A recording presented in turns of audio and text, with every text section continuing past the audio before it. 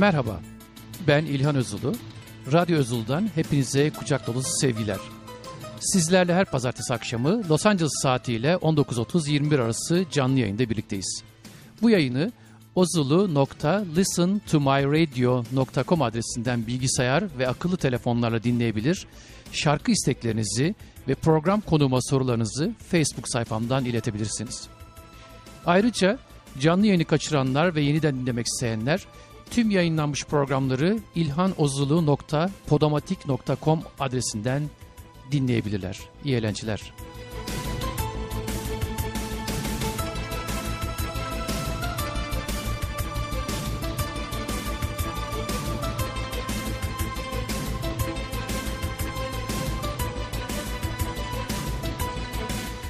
Programımızın ilk istek şarkısı Ali Savieho'dan Senem Alkan Aktüccar'ın isteği. Tuncay Özkan ve Doğu Perinçek için bu şarkı istemiş. Zülfü Livaneli'den Ey Özgürlük.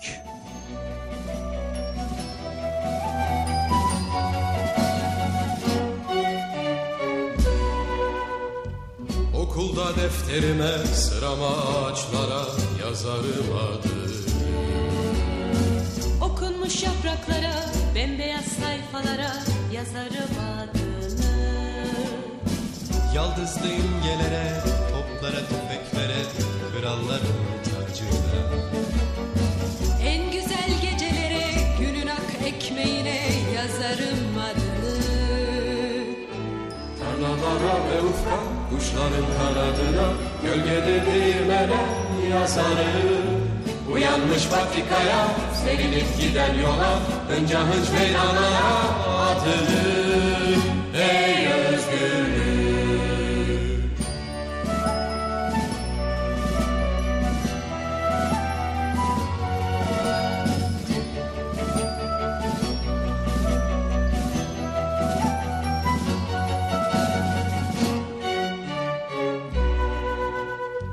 Kapımın eşiğine, kabıma kacağıma, içimdeki aleme. Camların oyununa, uyanık dudaklara yazarım adını. Yıkılmış evlerime, sönmüş fenerlerime, verdiğin duvarına. Arzu duymaz yokluğa, çırçıplak yalnızlığa yazarım adını. Geri gelen sağlığa, geçenler tehlikeye, yazarım ben adını, yazarım.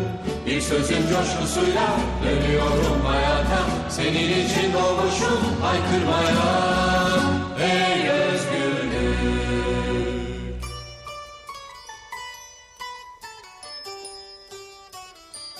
Ey özgürlük! Ey özgürlük!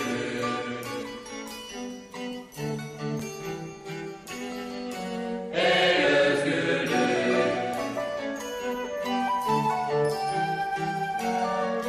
Ey özgürlük! Ey özgürlük!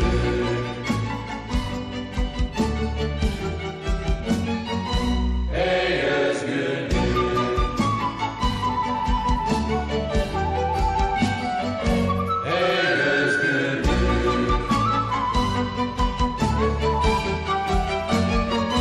Ey özgürlük!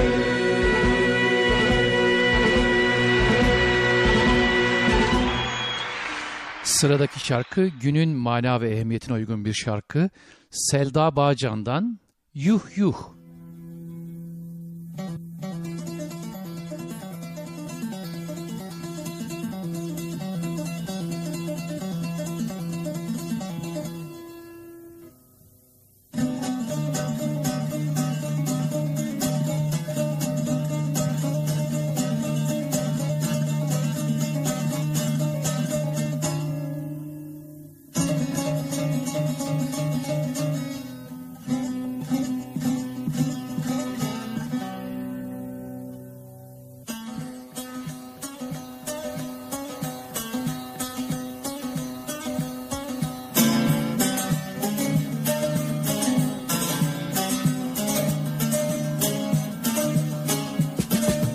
Uzaktan yakın dikme bana. Sana senin gibi baktım ise yuh. Efendi görünü bütün insana, hakkını kullarına yıktım ise yuh. Yuh yuh yuh yuh soyanlara, soyup kaçıp doyanlara, insana kıyanlara, yuh nefsine uyanlara yuh.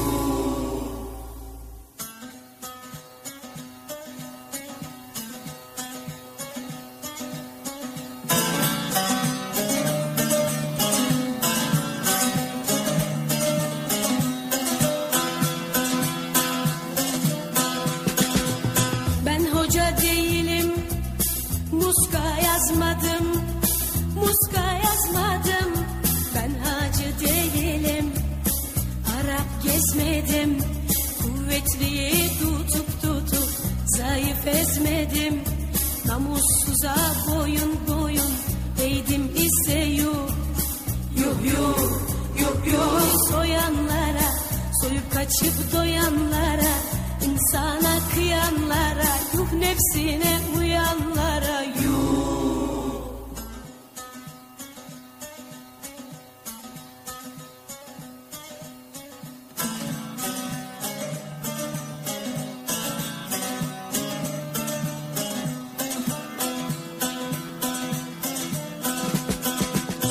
Bu kadar milletin hakkını alanlar, hakkını alanlar, onları kandırıp zevke dalanlar, diplomayla olmaz hakim olanlar, suçsuzun başına hey dost çöktüm ise yok.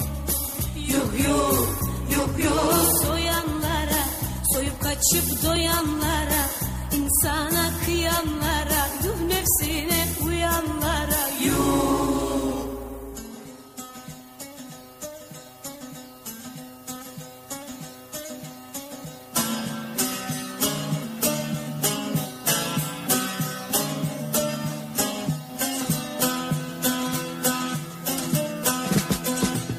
Ne demek efendim bey ve amele, bey ve amele, fakir soymak yakışır mı kemale? Rüşveti hak bilip her dakika hile, yapıp inkar etti isem yuh. Yuh yuh yuh yuh soyanlara, soyup kaçıp doyanlara, insana kıyanlara, yuh nefsine uyanlara yuh.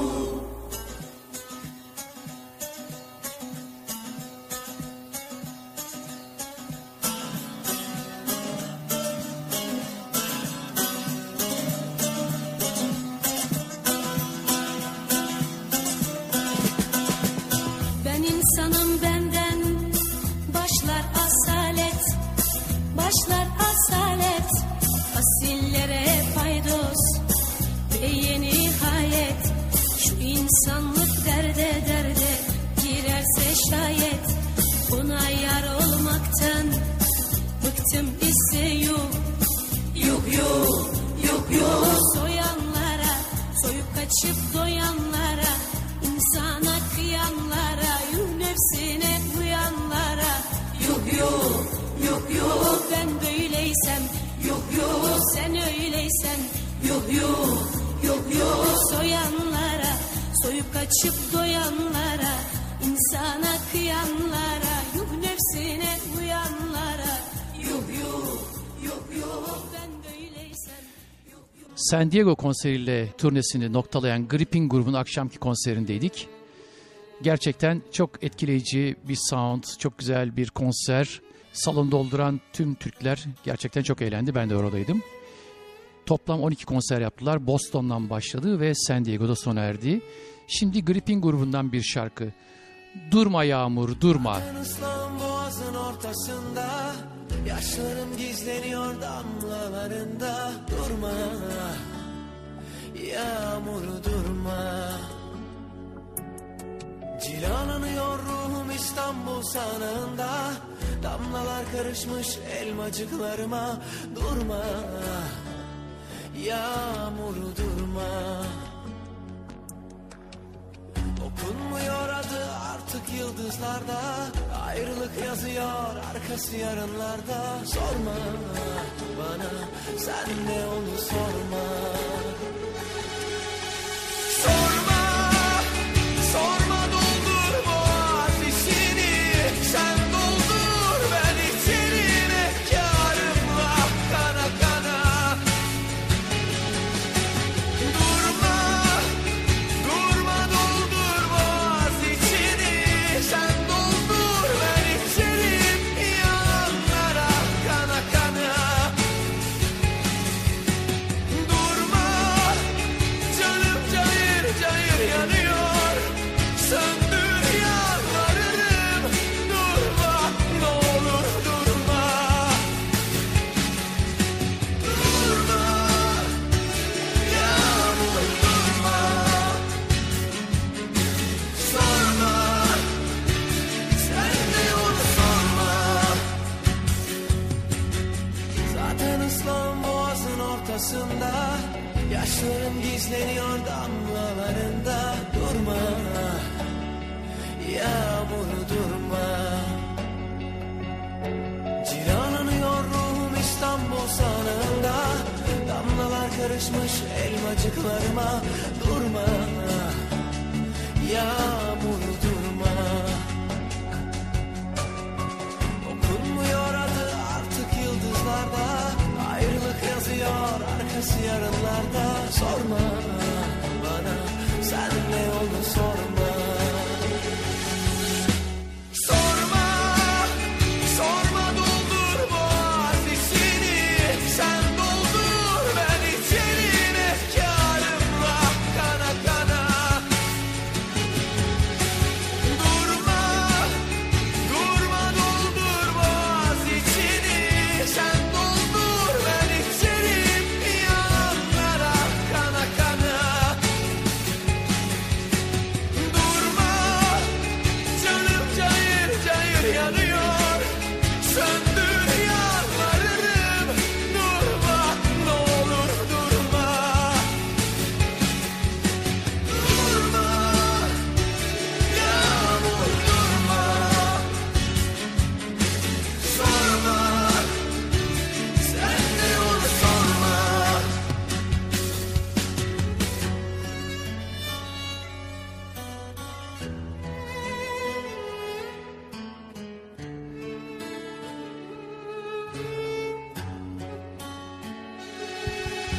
Sorma, sorma, doldur boğaz içini.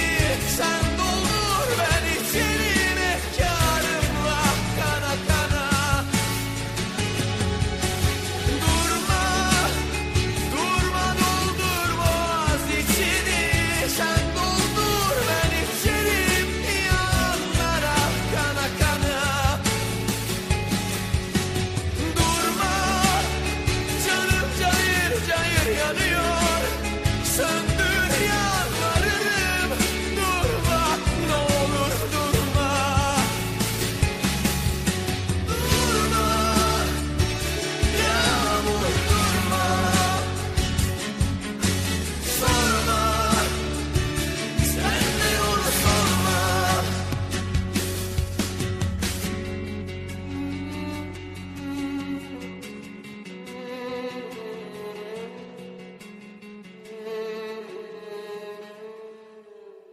Gripin grubundan dinledik. Durma yağmur durma.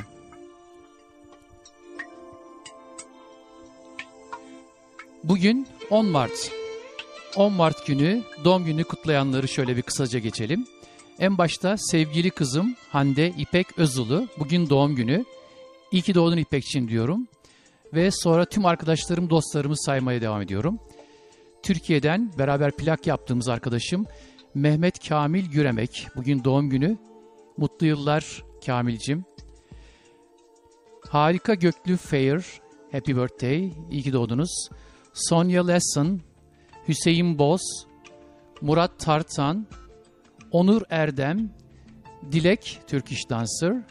Seda Senol Atasoy ve Murat Çoban. İyi ki doğdunuz.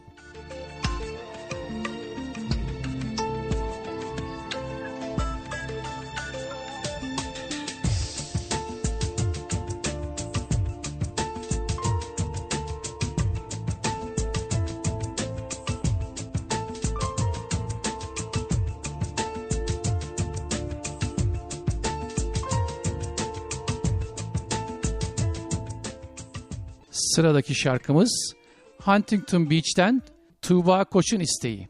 Kır gönlünün zincirini Orhan Gencebay'dan.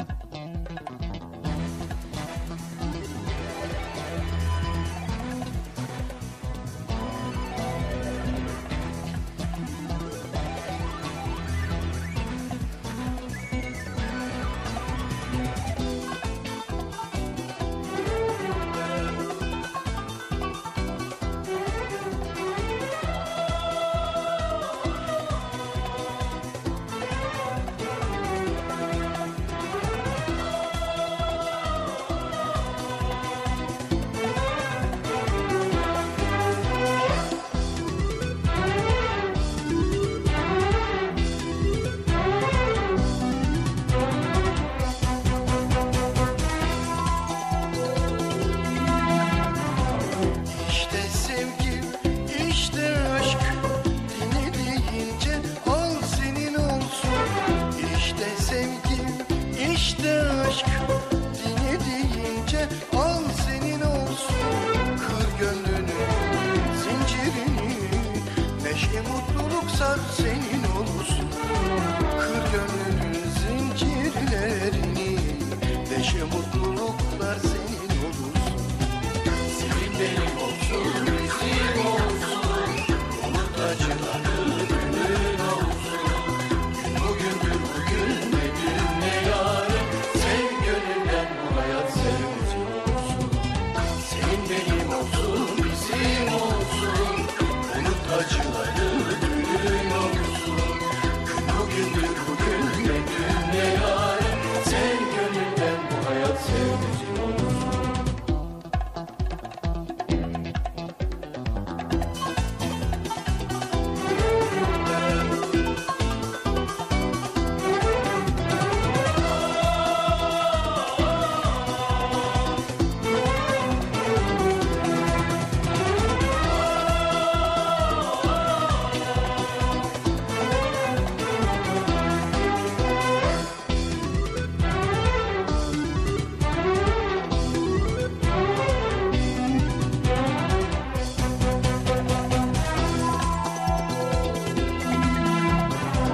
Her günde bir müjdenin gizliliği var olmasını bil. Her günde bir mutluluk müjdesi vardır bulmasını bil. Sen yeter ki kıymet verip seni seveni sevmesini bil. Sen yeter ki kaybetmeden seni seveni sevmesini bil. Senin benim olsun, bizim olsun. Unut acıları, günün olsun. Gün bugündür, bugün ne dün ne yarın. Sev gönülden bu hayat sevgisi olsun. Senin benim olsun, bizim olsun. Unut acıları, günün olsun. Gün bugündür, bugün ne dün ne yarın. Sev gönülden bu hayat sevgisi olsun.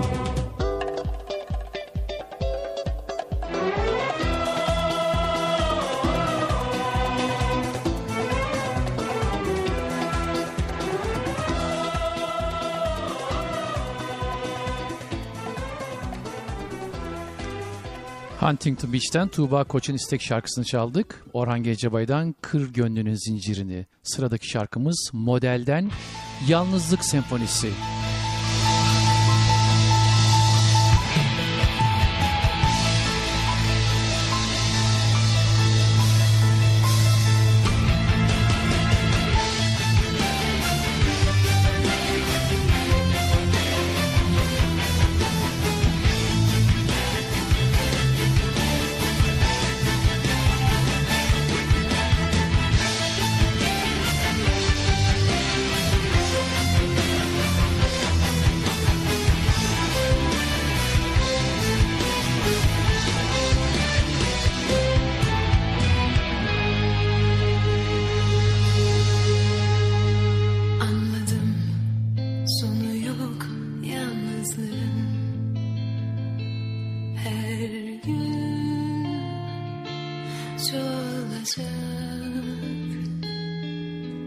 Her zaman böyle miydi?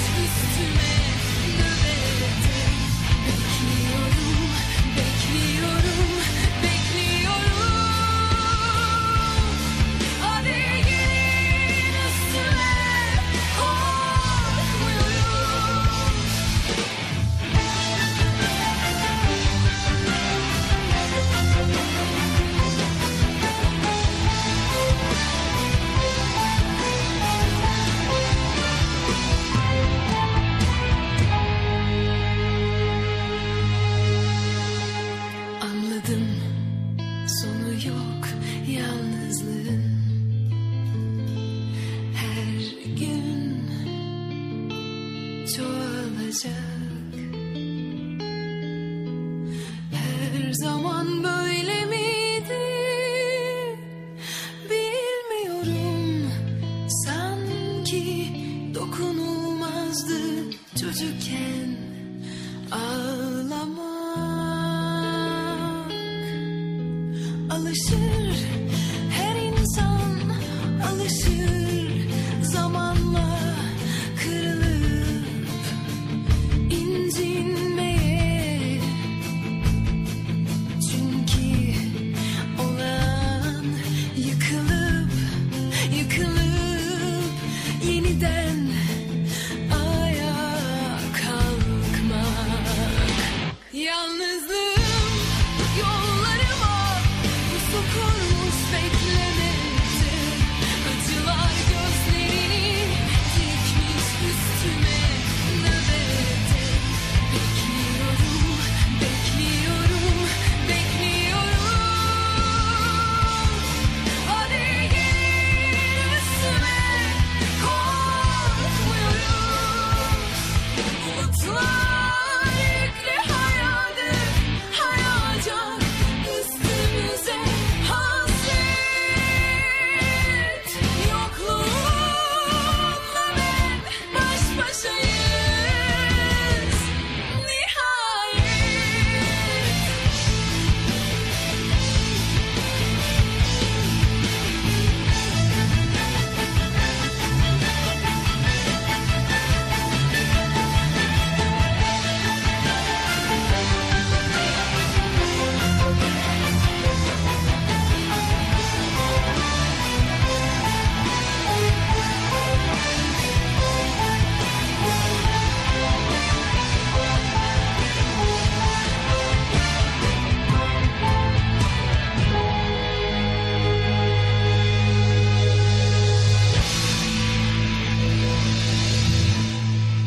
Model'den dinledik Yalnızlık Senfonisi. Costa Mesa'dan Esin Keyifli'nin istek şarkısı. Eşref Vakti'nden Tekirdağ'ın Üzümü.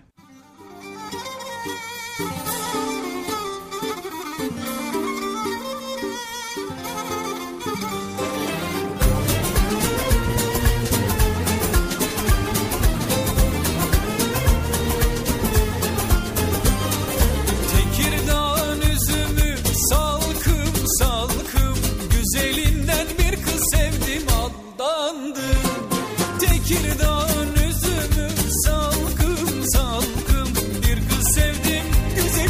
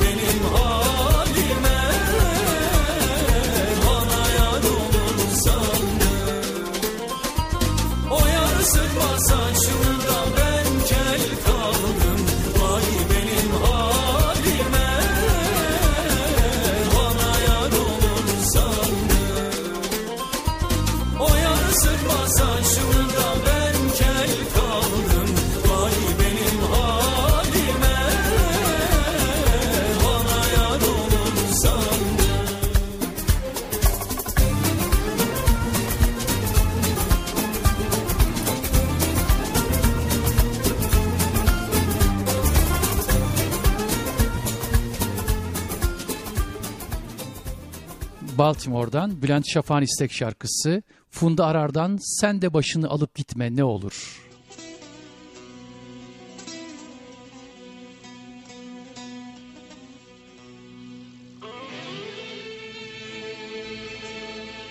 Ben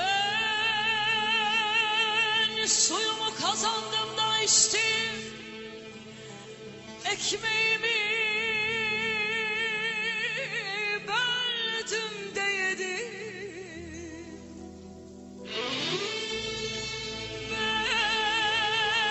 Ben suyumu kazandım da içtim, ekmeğimi böldüm de yedim. Alkışı duydum, ihaneti gördüm. Sesimde oldu sessizliğimde, seviştiğimde oldu benim. Sen de başını alıp gitme ne olur, ne olur tut ellerimi. Hayatta hiçbir şeyim az olmadı senin kadar. Ve hiçbir şeyi özlemedim seni özlediğim kadar. Sen de başını alıp gitme ne olur, ne olur tut ellerimi. Hayatta hiçbir şeyim az olmadı senin kadar. Ve hiçbir şeyi özlemedim seni özlediğim kadar. Sen de başını alıp gitme ne olur, ne olur tut ellerimi. Ne olur, ne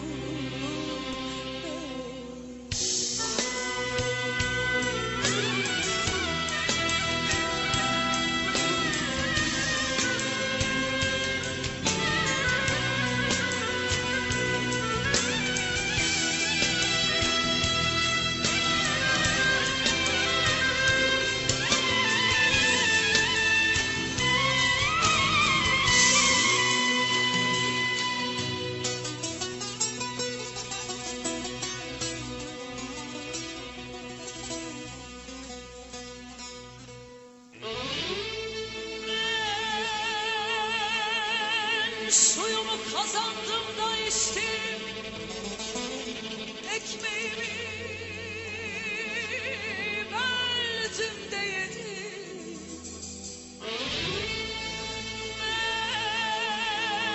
Ben suyumu kazandım da içtim, ekmeğimi böldüm de yedim.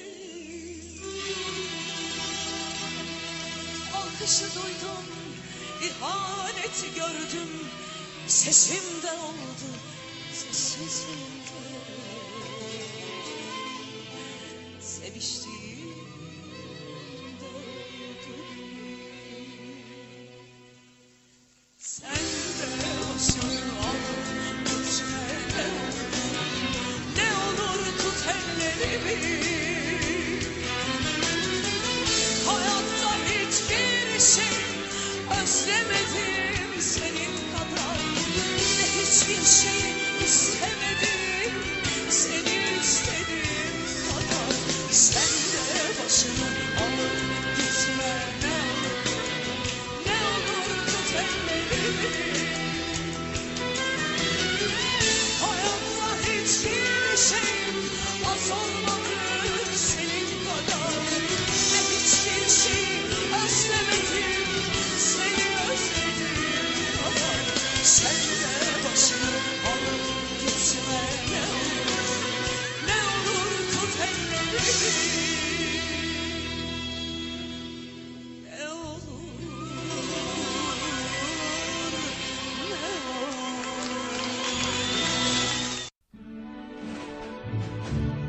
Baltimore'dan Bülent Şafak'ın istek şarkısıydı. Funda Arar'dan Sen de Başını Alıp Gitme Ne Olur.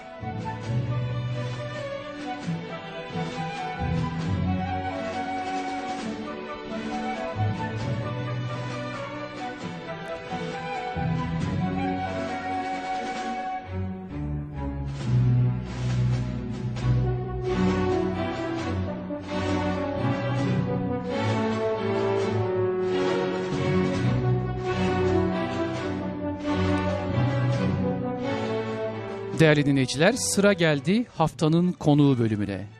Bu haftaki konuğum Michigan Devlet Üniversitesi profesörü, değerli Türkolog, bilim adamı, şair, edebiyatçı, yazar, radyo yayıncısı, Profesör Doktor Timur Kocaoglu huzurunuza. İyi akşamlar Timur abi, hoş geldin. İyi akşamlar İlhan. Sesim iyi geliyor mu? Duyabiliyor musunuz benim? Evet, iyi duyuyorum.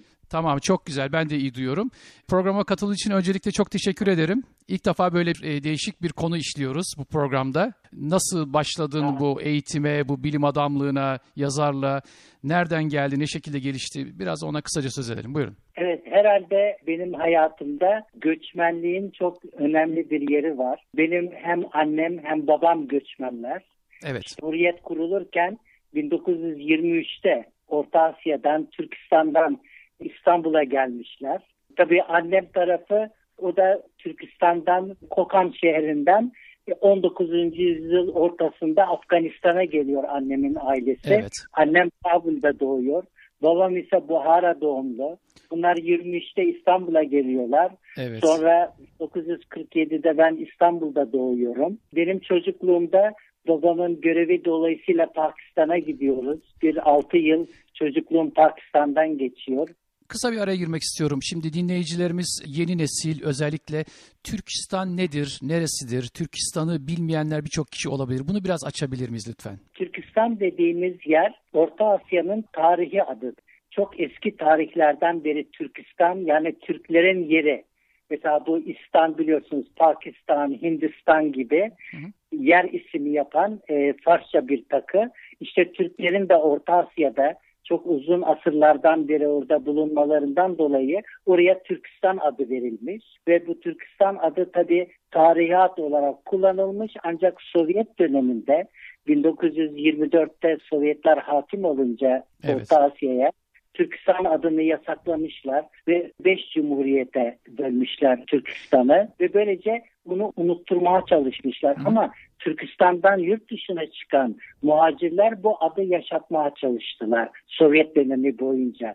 Mesela babam 27'de İstanbul'da Yeni Türkistan diye dergi çıkardı. Evet. Bunun gibi Türkistan adlı dergiler daha çok Türkistanlı muhacirler tarafından yaşatıldı. Ama Sovyetler Birliği 1991 sonunda dağılınca bu sefer Türkistan adı Orta Asya'da yeniden aydınlar arasında, halk arasında kullanılmaya başladı. Bugün Özbekler olsun, Kazaklar, Kırgızlar artık Türkistan adını tekrar kullanıyorlar. Pekala, Doğu Türkistan ve Batı Türkistan kavramlarını biraz açabilir miyiz? Bu da işte Türkistan Çar Rusyası tarafından 18. yüzyıl ortasından başlayarak yavaş yavaş işgal ediliyor. Önce kuzeydeki step bölgeleri, bugün Kazakistan dediğimiz bölge. Ondan sonra güneydeki işte hanlıklar, Buhara Emirliği, Hive Hanlığı, Kokan Hanlığı gibi bunlar yok edilerek Ruslar tarafından alınıyor.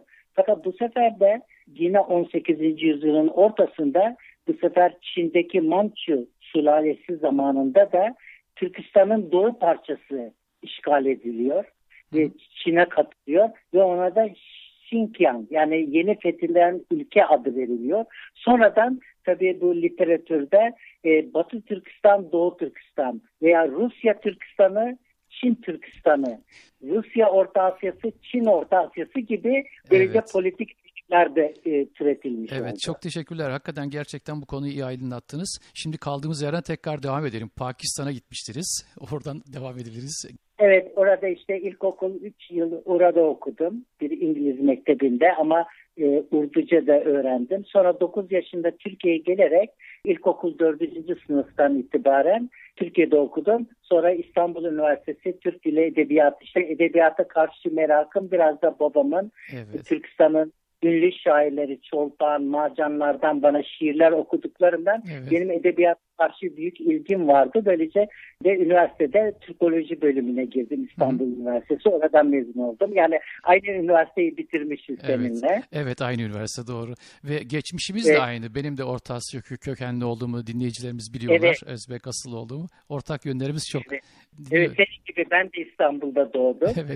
Tabii aramızda çok yıl farkı var ama tabii Türkiye'de daha çok Anadolu edebiyatı ve modern şiiri, hikayesi, eski Anadolu, Türk Türkçesi öğrendim ama benim merakım Türkistan edebiyatını öğrenmekte. Bu da bir imkan çıkarak Columbia Üniversitesi'nde New York'ta Çok güzel. master ve doktoramı daha çok Sovyetler Birliği'ndeki Türklerin kültürleri ve edebiyatları üzerine yaptım. Çok güzel. Peki hala sizin babanız da Türkistan'da çok önemli bir mevkideydi son dönemlerde. Oradan biraz kısaca söz edebilir miyiz? Evet, babamın işte daha 20 yaşındayken 1898 Andijan ayaklanmasına katılıyor Çar zamanında. Henüz 20 yaşında tutuklanıyor. Sonra serbest bırakılıyor. Bundan sonra da 1900'lerin başında da Türkistan'daki cedidçilik hareketine katılıyor. 1909'da Kırım'a gelerek Bahçesaray'da Gasparalı İsmail Bey'le tanışıyor. Onun tercüman gazetesi ve cedid okullarıyla tanışıyor.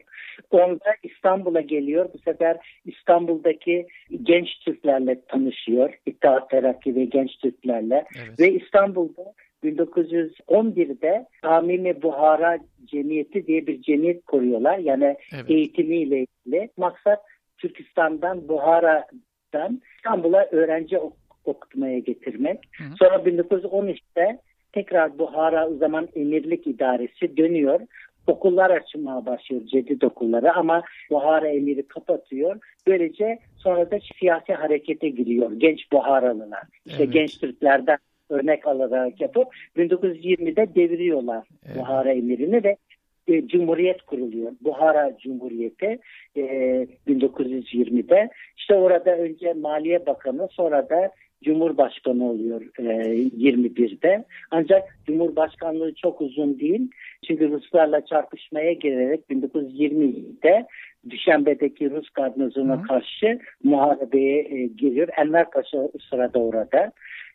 Fakat Enver Paşa'nın ölümüyle tabii Türkistan'daki bu mücadelede epey büyük bir darbe olmuş oluyor. Evet. Babam da Afganistan'a geçiyor oradan 22 sonunda. 23'te Türkiye'ye geliyor. Değerli dinleyiciler, şu anda sohbet ettiğimiz değerli konuğum tarihçi, edebiyatçı Profesör Doktor Timur Kocaoglu ve aynı zamanda bir Cumhurbaşkanı oğlu. Kaç tane dil biliyorsunuz? Düzinelerce dil konuşuyorsunuz. Onları bir açar mıyız lütfen? Zaten dedim ya, kaderimi biraz göçmenlik çizdi.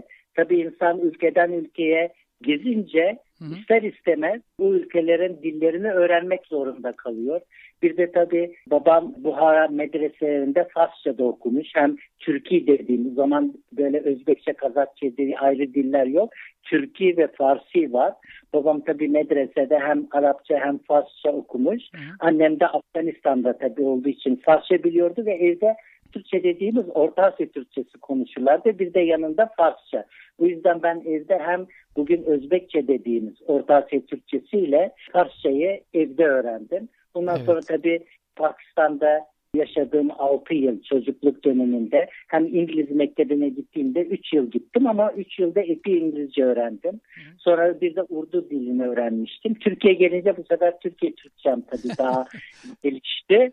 Fakat ondan sonra kader bizi gene bu master doktora yaparken Amerika'ya sürükledi. Burada İngilizce oldu. İngilizce yaparken tabii Türkiye'de Türkolojide okurken Rusça'ya çıkıyor. Merak etmiştim orta Türkiye'de bir bilmek için. Rana Hanım diye bir tanıdığımızdan, o da Özbekistan'da şeyden gelmiş. Buhara'dan 1923'lerde ayrılarak. Ondan Rusça dersleri almıştım. Fakat Kolombiya'da daha da devam ettirdim. Evet. Sonra kader bizi Almanya'ya sürükledi. Uzun yıllar radyo evinde çalıştım. Evet, ortak konumuz o gerçekten. Edilen. Evet. Yani 20 yıllık bir de senin gibi, sen de sonradan Voice of America, Amerika'nın sesinde çalıştın. Senin de hem radyo gazeteciliği, jurnalizm var. Benim de hemen hemen öyle. Ben de 20 işte çalıştım. Çok güzel. Bu sefer Almanca tabii. Almanya'da olunca Almanca da biliyor. Ben yoruldum dinlemekten dilleri. Dillere sürüklendik. Ülkelerden ülkelere. Ve bu arada tabii bütün Türk lehçeleri var. Yani kaç adet Türk lehçesi vardır değişik sayıda? Bir 12'den fazla vardır sayı olarak sanıyorum. Evet, şu anda yeryüzünde yani yazı dili olarak, yani edebiyatı olan yazı dili olarak 21 Türk lehçesi var. Ama konuşma dersen mesela İran'da birçok konuşma Halatça, ve Horasanca gibi yazı dili olmayanlar var. Yani yazı dili olan dünyada 21, bir de yazı dili olmayan bir de 30'a yakın Türk lehçesi var. Yani toplasan bir 50-55 tane oluyor. Sayabilir miyiz pekala bu arada? Mesela Yakut Türkleri, Tuva Türkleri, bunların yazı dilleri var mıdır? Evet, Yakutça kendi başına bir yazı dili var. Çuvaş da öyle. Mesela ben bir Türkoloji tahsili gördüm. Bu lehçeli Özbekçe benim ana dilim olmasına rağmen bütün öbür lehçeleri çalıştım ama şunu itiraf ederim. Yakutça ve Çuvaşçıyı anlayamam. Yani çok bunlar çünkü milattan önceki yıllarda Türkçeden ayrıldığı için bunlar oldukça zor. Ancak oturup sözlükten baka baka cümlelerini çözebiliriz ama bir Yakut konusunda yanında hiç anlayamam. Pekala buyurun. Şunu söyleyebilir miyiz? Uygurca bunları tabii rahatlıkla anlayabiliyor. Yakın, bunlar aynı kökenlidiler. Mesela dinleyicilerimiz anımsayacaklardır. Geronimo diye bir film vardı. Bu Kızılderili filmi. Filmin müziği Tuva Türklerine ait seslendirilen şarkılardı. Bu Türklerin ayrıca bir gırtlak yapısı var. Bir insanda 3 ayrı ses aynı anda çıkabiliyor. Yani sanki piyanoda 3 ses basmışsınız gibi o gırtlaktan. Dünyada bir tek o Türklere mahsus bu. Tuva Türklerinde ve çok enteresan. Ben bununla ilgili bir konser izlemiştim. Hayranlıkla izledim konseri. Evet, müthiş bir şey. Hakikaten sen müzisyensin, daha iyi bilirsin. Bu gerçekten olağanüstü bir yani bir müzik türü gibi bir şey onlarınki bu ses. Bunu dinleyenlerimiz lütfen girip YouTube'da veya başka bir yerler araştırsınlar. Tuva Türklerinin gırtlakla çıkarttıkları nameleri bir dinlesinler. Çok harika bir şey. Şimdi hazır bu dillerden bahsetmişken bundan birkaç yıl önce New York'ta bir toplantı oldu. Bu toplantıda şu andaki değerli konuğumuz Profesör Doktor Timur Kocaoglu konuşmacıydı. Ben de dünya Türk müziklerini çalarak oraya katılmıştım. Bu toplantının konusu Kızılderililer ve Türklerin ortak dil birliği, kan birliği, işte Kızılderililer Türk müdür, değil midir, böyle bir tartışma paneliydi. Ve Timur Hoca da orada konuşmacıydı. Timur abi, orada neler konuşuldu, neler yapmıştık? Biraz ondan söz edebilir miyiz lütfen? Evet, orada hem kendileri Kızılderili olan öğretim üyeleri ve hatta bir de Onayda kabilesinin başkanı da Brian oradaydı. Evet. Renkli ve Kızılderililer de gösteri yaptı ve senin müziğin de çok güzeldi. Bir de çok enteresan, orada babası Türk, annesi Kızılderili olan bir çocuk da flüt çalmıştı. O çok enteresan. Evet, yetenekli birisi. O da bir tarafı Kızılderili, bir tarafı Türk. O güzel bir örnek teşkil etmişti. Gerçekten. Fakat tabii orada şöyle bir şey var. Şimdi o anekdotu da anlatacağım. Brian birkaç kişinin konuşmasından sonra Brian Onayda kabilesinin başkanı çıkarak dedi ki sizler hep diyorsunuz ki Kızılderililer Türktür diye. Niye siz Türklerin Kızılderili olduğunu kabul etmiyorsunuz? Evet. Bu çok enteresan oldu. Evet, çünkü bu ilginç. Çünkü o dedi ki gerekçe olarak biz 20 bin yıl önce Asya'dan çıkarak Amerika'ya gelmişiz. Biliyorsunuz bu dünyada bu milli oluşumlar, yani Türklük, Almanlık, Çinlilik, Hintlilik vesaire, Araplılık, bunların oluşumu 10 bin yıl öncesine gitmiyor. Evet. Yani bu milli oluşumlar çok yeni. Ama Kızılderililerin göçü tabii 20 bin yıl önce. Bu yüzden bu esprisinin bir belli ağırlığı da var. Yani biz hemen onları Türk yapıyoruz ama niye acaba biri de tutup demiyor ki belki biz de Kızılderili olabilir. Sonradan Türk olduk. Peki kaç adet ortak kelime var? Mesela ben şöyle söyleyeyim. Shenandoah Vadisi var. Shenandoah. İşte Lake Havasu var burada Arizona'da Havasu. Bunlar hep Türkçe kelimeler diyoruz. Kızılderililerin yaşadığı bölgeler. Sanıyorum 10 binlerce kelime var, ortak kelime Kızılderililer Türkçe arasında. Şöyle İlhancığım. Tabii ben bu konuyu da epey araştırdım. Evet. Şimdi bazı şeyler var.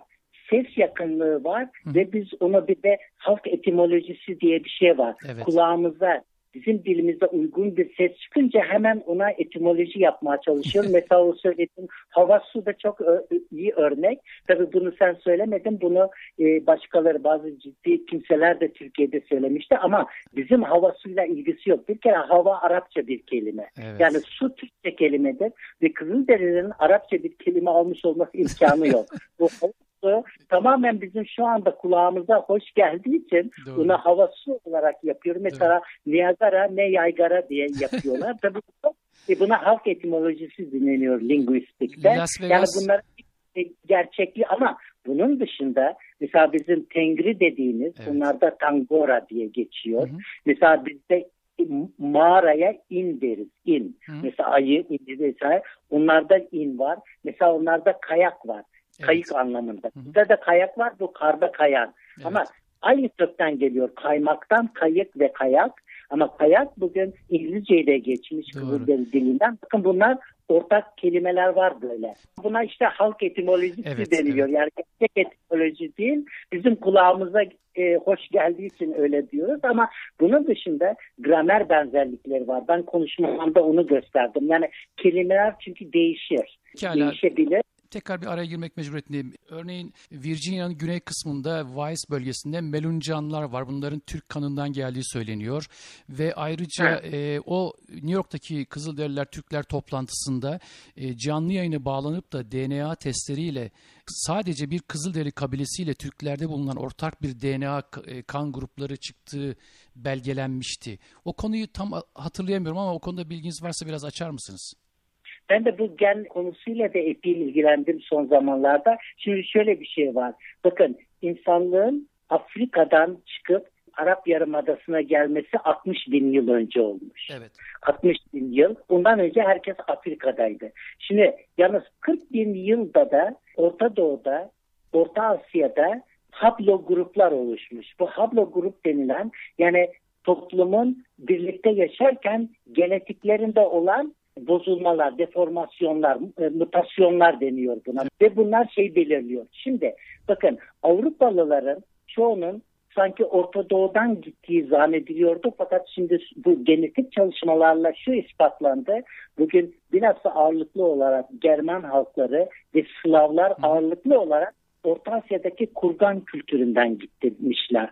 Burada 40 bin yıl önce bunlar orada yaşıyordu. Fakat onlar mesela R1A haplogrupu var. Bu kurgan gövdesi. Bir de Güney Sibirya'da Altay bölgesinde R1-2 haplogrupu var. Şimdi bir de daha güneyde C3 haplogrupu var. Şimdi Avrupalıların büyük bir kısmı işte bu Germanlar ve Slavlar bu R1 grubundan çıkma. Ama o R1'de Türkler de var. Ve başka halklar da var. Anladım. Yani çünkü bu dediğim gibi oluşumlar 10 bin yıllardan ancak ortaya çıktı. Halbuki bunlar 40 bin yıl önceki. Yani çok eski. Yani bu şimdi Kızılderililerde ağırlık olarak C3 abla grubunda. Mesela bugün C3 Kazaklarda çok fazla. Mesela %60 oranında. Özbeklerde %25. Anadolu Türklerinde %2-3 gibi. Ama Kızılderililerde de bu C3 ağırlıklı. Ama C3'te Moğollar da var. Güney Asya halkları da var. Yani bu yüzden Amerika'daki bir Kızılderiliyle bir Türk'ün bazı ortak şeyler çıkması illahi Kızılderililerin Türk veya Türklerin Kızılderili olduğunu göstermiyor. Bunların o 40 bin yıl önce aynı hablo grupta bulunmuş. Ama o zaman hem milliyetler oluşmamıştı. Onun için bazıları bu meseleyi biraz karıştırıyorlar. Şimdi süremiz biraz daraldı sevgili Timur abi. Bir tane soru var. Öncelikle onu alalım. New York'tan sizin de tanıdığınız bir dostumuz Orhan Baba Kurban soruyor. Timur hocamız kendi ailesini, hayatını ait bir kitap yazıyor mu? Bu konuda bir kitap yazmayı düşünüyor mu? Evet, aslında 2001 yılında Osman Hoca yani babam hakkında bir aşağı yukarı 16 bilim adamının, bu bilim adamları Amerika, Avrupa, Japonya'dan hatta Türkistanlı Bay Mirza Hayit de onda makalesi var. Osman Hoca aslında Türkistan'da yenilik hareketleri ve ihtilaller 1900-1924 diye bir kitap çıkmıştı. Bu kitap hem Türkçe, İngilizce, Özbekçe, Rusça ve Kazakça gibi lehçelerde ve dillerde de ve Hollanda'da basıldı. Bu kitaptan sonra hani bir hayat hikayesi olarak Orhancığımın sorusu güzel soru. Fakat babamın hatıratı maalesef kayboldu. Bir ressam yazmıştı Ankara'da. Fakat o hatırat sonradan onun çocukları vefatından sonra kaybettiler. Maalesef o büyük hatırat bugün elimizde yok. Ama tabii bu konuda başka şeyler yazacağım. Çok güzel. Şimdi son bir dakika zamanımız kaldı. Şimdi sizin bir de şairlik yönünüz var. Ben özellikle Facebook'ta çok sıkı takip ediyorum. Her gün en azından 2 satır, 2 mısra bir şeyler yazıyorsunuz ve bunları Zevkle izliyorum. Şairlik konusu biraz bilgi verir misiniz? Neler yapıyorsunuz? Ve bir şiir örneği okuyabilir misiniz acaba? Evet, bu şiirlik de bana babamdan kalma. Çünkü babam da hem Özbek Türkçesi, hem Anadolu Türkçesi, hem de Farsça, 3 dilde şiirler yazardı. Tabii elimizde ondan kalma çok az şiir var ama basılı şiirleri var. Birini de Enver Paşa'nın Düşenbe'de düşmesi üzerine Al İntikam diye şiir yazmış. Biraz da onun etkisi, biraz da benim bu edebiyata küçüklüğümden beri şiir ve hikaye yazma bende küçüklükten beri bir tutkunluk halinde. Fakat sonraki yıllarda bilimsel çalışmalar biraz beni uzaklaştırdı. Ama şimdi tekrar şiire yoğun olarak döndüm. Yalnız benim şiirlerim şöyle, bazı şiirler vardır kulağa hitap eder ve yüksek sesle okunabilir. Fakat benim şiirlerim daha çok herkesin kendisinin okuyarak ondan bir şeyler kapacağı şiir. Yani öyle şatafatlı şiirler değil. Daha çok duyguları hissettirmeye yönelik şiirler. İstersen bir tane örneği okuyayım. Tabii bu ki. da Şiir En İyi Zehir diye bir şiir bu. Şiirin bir zehir olduğunu söylüyorum. Tabii metafor olarak. İstersen onu okuyabilirim. Tamam, rica ediyoruz. Bu arada hatırlatalım değerli dinleyiciler, şu anda canlı yayında değerli Profesör Doktor Timur Kocaoglu şimdi şiiriyle sizle birlikte olacak. Şiir en iyi zehir. Kaygı duymam hiç yaşarken. Üzülmem, dökmem de gözyaşı. Bende güçlü bağışıklık var. Çünkü şiir en iyi zehir. Acılar gelir üstüme. Yüreğim bir demet baldıran. Yürür ağısı dizelerde. Çünkü şiir en iyi zehir. Yaşamak güler yüzlü çocuk. Çünkü şiir en iyi zehir. Bu da böyle bir şey. Harika. Ağzınıza, yüreğinize sağlık. Gerçekten çok hoşumuza gitti şiirinizde. Çok renkli bir söyleşi oldu. Tabii konular bitmiyor. O kadar renklisiniz ki uzmanlık alanınızda her şeyle var.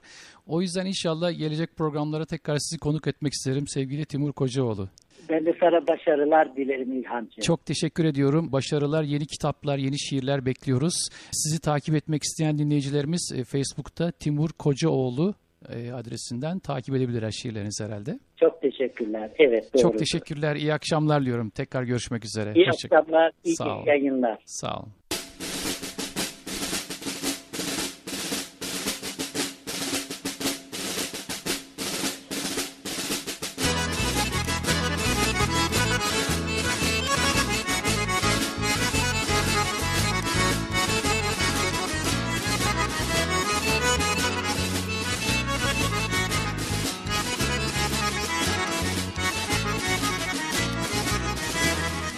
Hoş gelişler ola Mustafa Kemal Paşa. Hoş gelişler ola Mustafa Kemal Paşa. Askerini milletin bayrağına çok yaşa. Askerini milletin bayrağına çok yaşa. Arş arş arş ileri ileri arş ileri marş ileri dönmez geri Türk'ün askeri. Sağdan sola, soldan sağa, al da bayrağı düşman üstüne.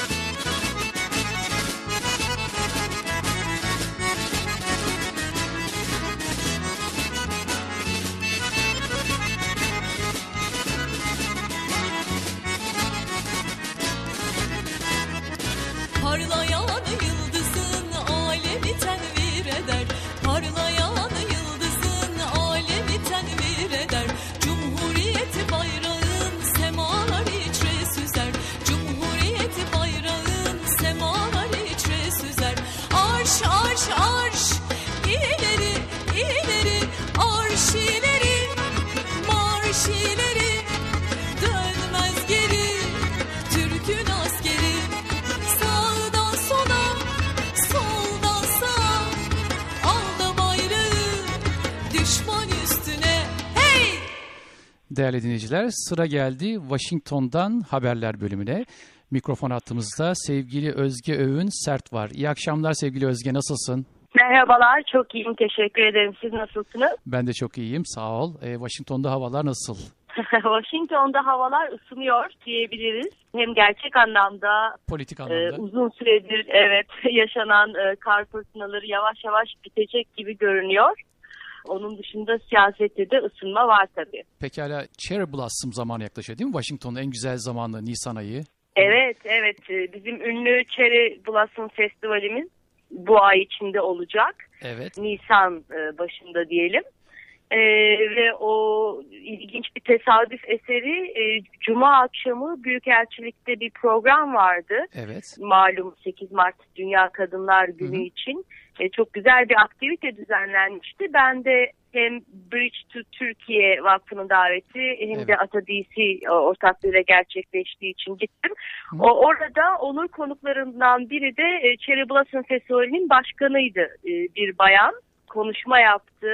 Enteresan bir şekilde ailesinden, babasının Türk asıllı olduğunu söyledi. Çok enteresan. Bu arada Çok dinleyicilerimize Cherry Blossom'un ne olduğunu biraz açalım mı? O ağaçlar nasıl gelmiş, bilgin varsa, yoksa ben mi gireyim o konuya? Cherry Blossom Festivali'nin aslında çok güzel bir anlamı var. Tarihi bir anlamı var. Bir barış festivali diyebiliriz. Çünkü Amerika ile Japonya arasında 2. Dünya Savaşı sırasında yaşanan savaşın ardından, çatışmaların ardından Japon hükümeti bir barış sembolü olarak Amerikan hükümetine bu çiçek açan ağaçları, cherry blossom açan ağaçları hediye ediyor. Yalnız ve ondan sonra sadece çiçek açıyor bunlar, meyve vermiyor değil mi? Vişne ağaçları ve sadece çiçek açıyor. Evet, aslında meyvesi yok. Aynen öyle. Bütün özellikleri çok kısa bir süre mevsimsel olarak bu ilkbahar başında çok kısa bir süre çiçek açmaları, işte pembe ve beyaz ağırlıklı çiçekler. Gerçekten de o kadar güzel duruyor ki özellikle herkesi bekleriz. Yeni gelinler, evlenenler orada çok görüyoruz. Fotoğraf çektiriyorlar. Çok güzel bir görüntü oluyor. Sadece 10 gün kadar sürüyor zaten. Bekliyorum. Evet. Ben geliyorum zaten. 12 Nisan'da Amerikan Türk Dernekleri Asamblesi'nin bir konvensiyonu var orada. Bir balo olacak. Orada ben de müziğimle sevgili Zeliha Sunal'la birlikte sahne alacağım. 12 Nisan Cumartesi akşamı Washington Otel'inde. Harika. Herkesi bekliyoruz oraya. Çok güzel. Evet, şimdi politik yöne gelelim, ısınmaya gelelim. Türkiye'deki bu en son tahliyeler Amerika'da nasıl yansıdı, neler oldu, neler bitti veya başka konular neler var? Bu en son yapılan tahliyeler tabii resmi açıklamalarda Amerika'nın tepkisini direkt görmek mümkün değil. Yapılan yazılı olsun, sözcülerin ağzından çıkan açıklamalarda çok ya sorular geçiştiriliyor ya da çok yuvarlak cümleler kullanılıyor.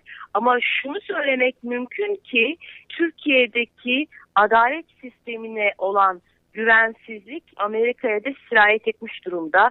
Amerikan hükümeti de, Amerikalı yetkililer de artık Türkiye'de bağımsız bir adalet sisteminin olmadığına inanıyor ki veya görüyor ki bu konuda özellikle birinci elden Başkan Obama ile Başbakan Erdoğan'ın yaptığı konuşmada bu konunun geçtiği resmi olarak açıklandı.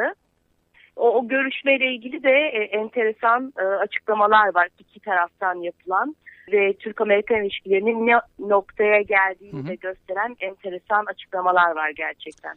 Ya hakikaten Türkiye gündemi Amerika'da şu anda çok önem arz ediyor. Türkiye'deki gelişmeler. Tabii yakından takip ediyor buradaki uzmanlar da. Pekala, basında çıkan bir şey var. Daha doğrusu sosyal medyada yayılan bir şey var. Başkan Obama ile Tayyip Erdoğan arasında, başbakan arasında geçen bir görüşme, Fethullah Gülen'in geri iade edilmesi falan gibi bir konudan söz ediliyor ama bu hiçbir kaynakça doğrulanmadı. Bu konudaki senin görüşün nedir? O konuda bir görüşme olduğu açık. Beyaz Saray'la, Başkan Obama'yla Başbakan Erdoğan arasında yaklaşık 6 aylık bir aradan sonra ilk kez telefon görüşmesi yapıldı. Her iki taraf tarafından da doğrulandı. Ancak görüşmede neler konuşulduğu konusunda iki tarafın açıklaması ayrı. ve bu da ilişkilerde bir ufak çaplı krize yol açtı diyebiliriz.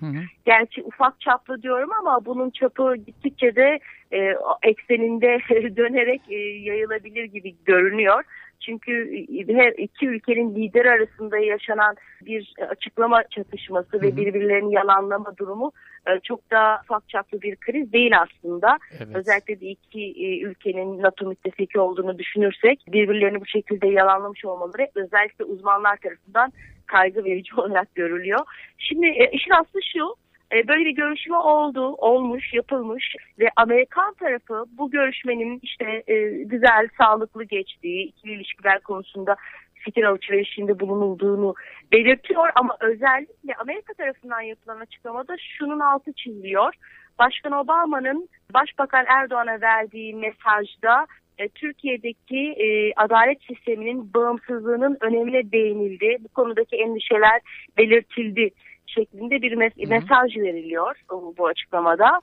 Türk tarafında ise bu tamamen üstü örtülü bir şekilde ikili ilişkiler görüşüldü şeklinde bir yazılı açıklama yapıldıktan sonra bu telefon görüşmesinin yaklaşık 5-6 gün sonra Erdoğan'ın 2 gün önce sanıyorum bir televizyon programında çıkıp Fethullah Erdoğan'ı ben Başkan Obama ile yaptığım telefon görüşmesinde iadesini istedim veya işte bizim ulusal güvenliğimizi tehdit eden birini siz orada barındırıyorsunuz. Pensilvanya'da bu kişi dediğini söyledi Erdoğan. Obama'ya böyle bu tip ifadelerde bulunduğunu kaydetti. Ve Obama'nın da kendisine anladım mesaj alındı gibi bir söz sarf ettiğini birebir Erdoğan'ın ağzından dinledik bu televizyon programında. İşte asıl kriz de bundan sonra çıktı. Çünkü direkt bir başbakanın ağzından Başkan Obama ile Amerikan Başkanı ile yaptığı görüşmeye istinaden verilen bu mesaj Amerikan yetkilileri tarafından yalanlandı. Açık olarak böyle bir şey Başkan Obama'nın bunu söylemediği yönünde ve Amerikan Başkanı'nın ağzına laf konulduğu gibi böyle bir İngilizce bir tek cümlelik bir açıklamaydı bu. Gerçekten ilginçti bu durum. Bunu görmek, izlemek. Yani Türk-Amerikan ilişkilerindeki sular gerçekten ısınıyor demeyelim ama eskisinden çok daha bulanık diyebiliriz zannediyorum. Anlıyorum. Özgeciğim süremizin sonuna yaklaştık. Eklemek istediği son bir cümle varsa onları da alalım lütfen. Son cümlem şu, biz gerçekten burada hem Amerika'da yaşayan Türkler olarak, Washington'daki Türkler olarak yakından takip ediyoruz hem ülkemizde olanları hem Amerikan hükümetimizin buna tepkilerini ve bu açıdan da gerçekten sizin programınız hem Türk Amerikalıların hem de Türkiye'de bizi dinleyenlerin aydınlanması konusunda çok faydalı oluyor diyebilirim. Umarım haftaya tekrar bu saatlerde görüşmek üzere. Gerçekten ağzına yüreğine sağlık. Bu arada bir anons da yapmak istiyorum. Sevgili İbrahim Türk arkadaşımız Washington DC'de, daha doğrusu Kuzey Virginia'da bir radyo programı o da başlattı kendisi. Mikrofon isimli. Sanıyorum salı akşamları oluyor değil mi Özge bu? Evet. Her hafta salı günü. Salı 5 PM'de Washington saatiyle güzel bir radyo programı başlattı. Onu da kutluyorum. Çok güzel konukları var. Evet. Ben de yürekten kutluyorum. Dinlemeye davet ediyorum. Evet, buradan onu da duyurmak istemiştim. Çok teşekkür ediyorum vaktine. Sağ olasın. Kolay gelsin sana. Tekrar görüşmek üzere haftaya. İyi akşamlar. Sevgiler. Görüşürüz. Oldu. Sağ ol. Herkese sevgiler. Görüşmek Sağ ol, üzere. İyi akşamlar. Bye bye.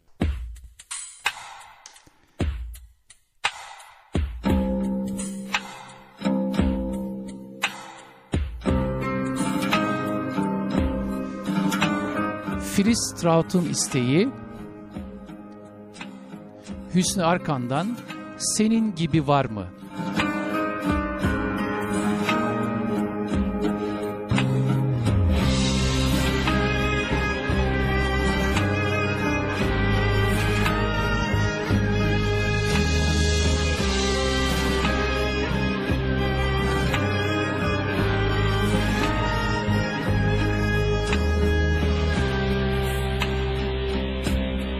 Bana senin gibi bakan olmadı, ne gün ışığında ne geceleyin. Bana senin gibi bakan olmadı, ne gün ışığında ne geceleyin aldırmaz göründüm hayata bazen tut ki anladım dünya yıkılır aldırmaz göründüm hayata bazen tut ki anlamadım dünya yıkılır kadınımsın ecemsin yarınımsın nazımsın imanımsın inadımsın her şeyim çocuğumsun ecemsin yarınımsın nazımsın imanımsın inadımsın her şeyim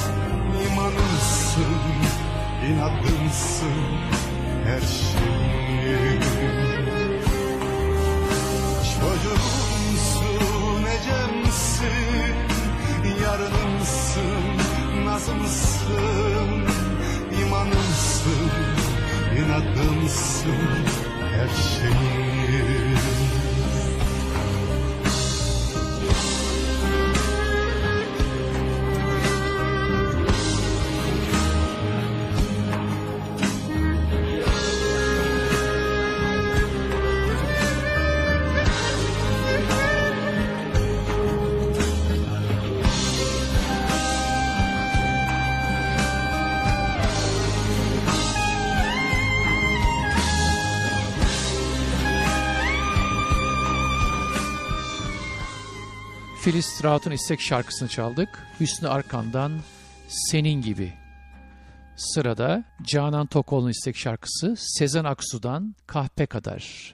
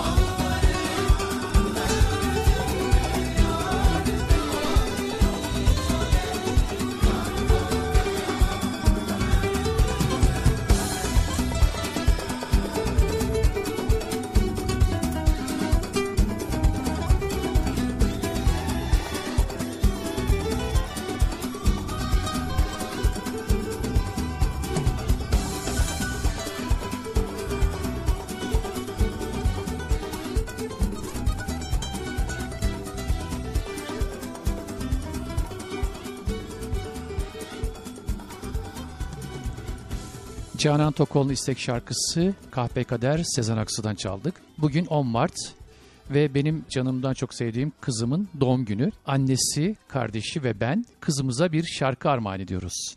Ferhat Göçer'den Kızım. İyi ki doğdun kızım.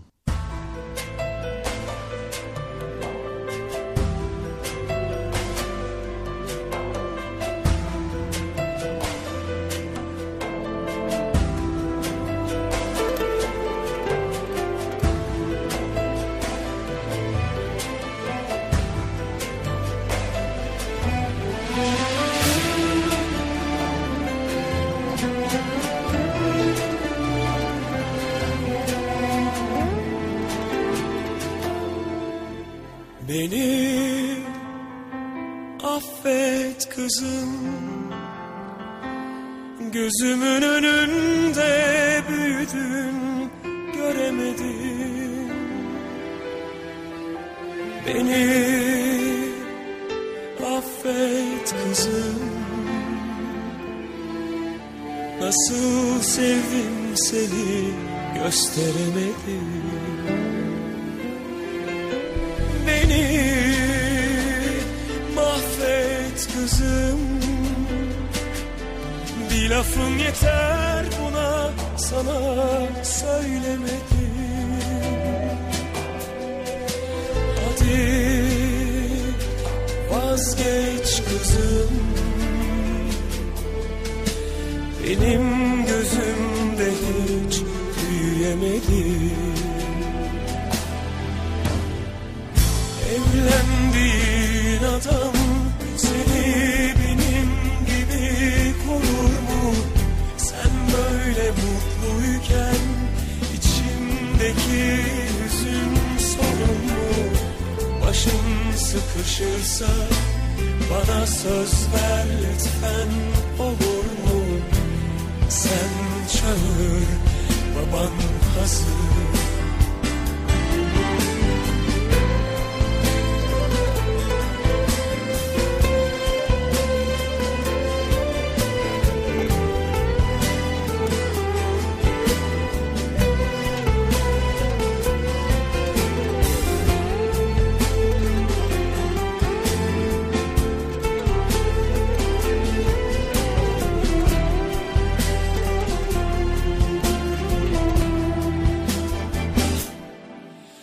Beni affet kızım,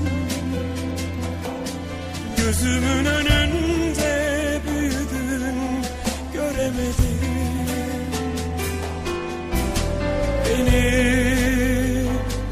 affet kızım, nasıl sevdim seni gösteremedim. Evlendiğin adam seni benim gibi korur mu?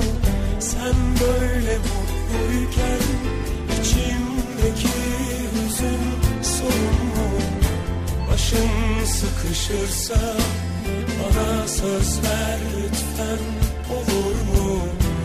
Sen çağır, baban hazır.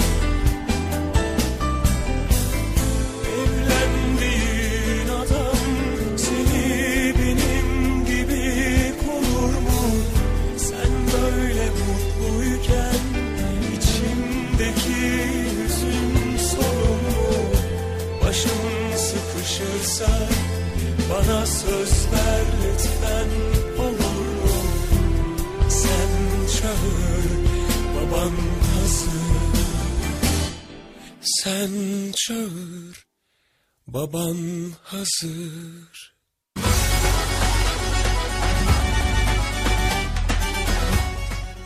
Son şarkımız Gülşen'den Yatacağız Kalkacağız Oradayım.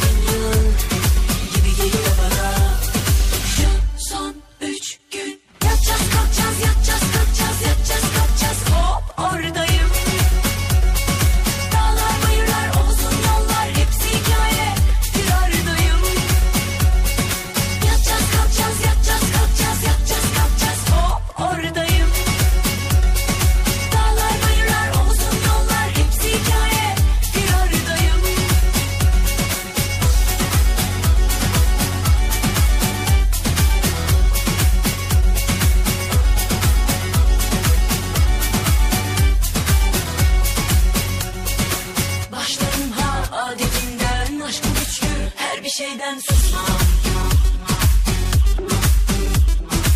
Üstesinden gelirim ben, ayrılırım, dönerim ben, korkmam.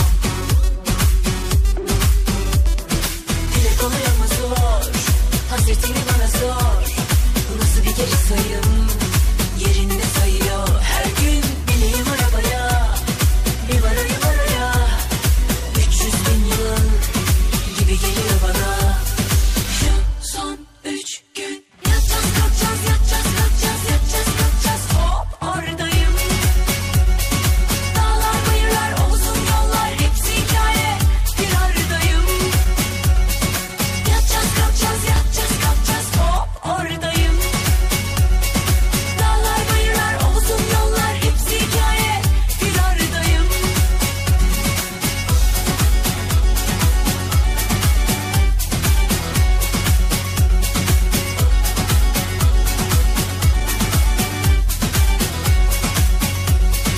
Dile kolay ama zor, hasretini bana sor.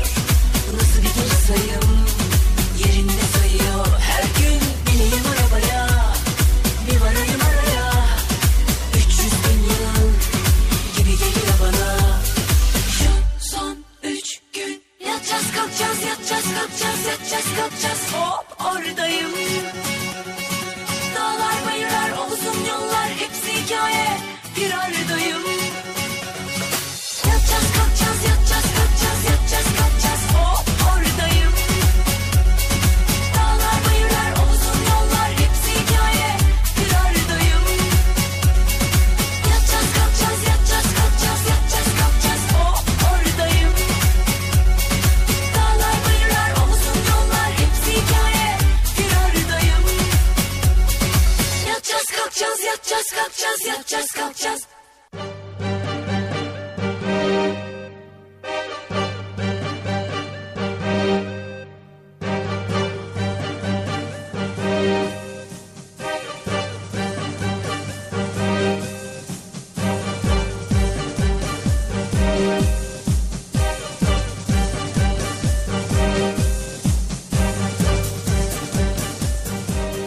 Değerli dinleyicilerim, bu haftaki programımız da burada sona eriyor.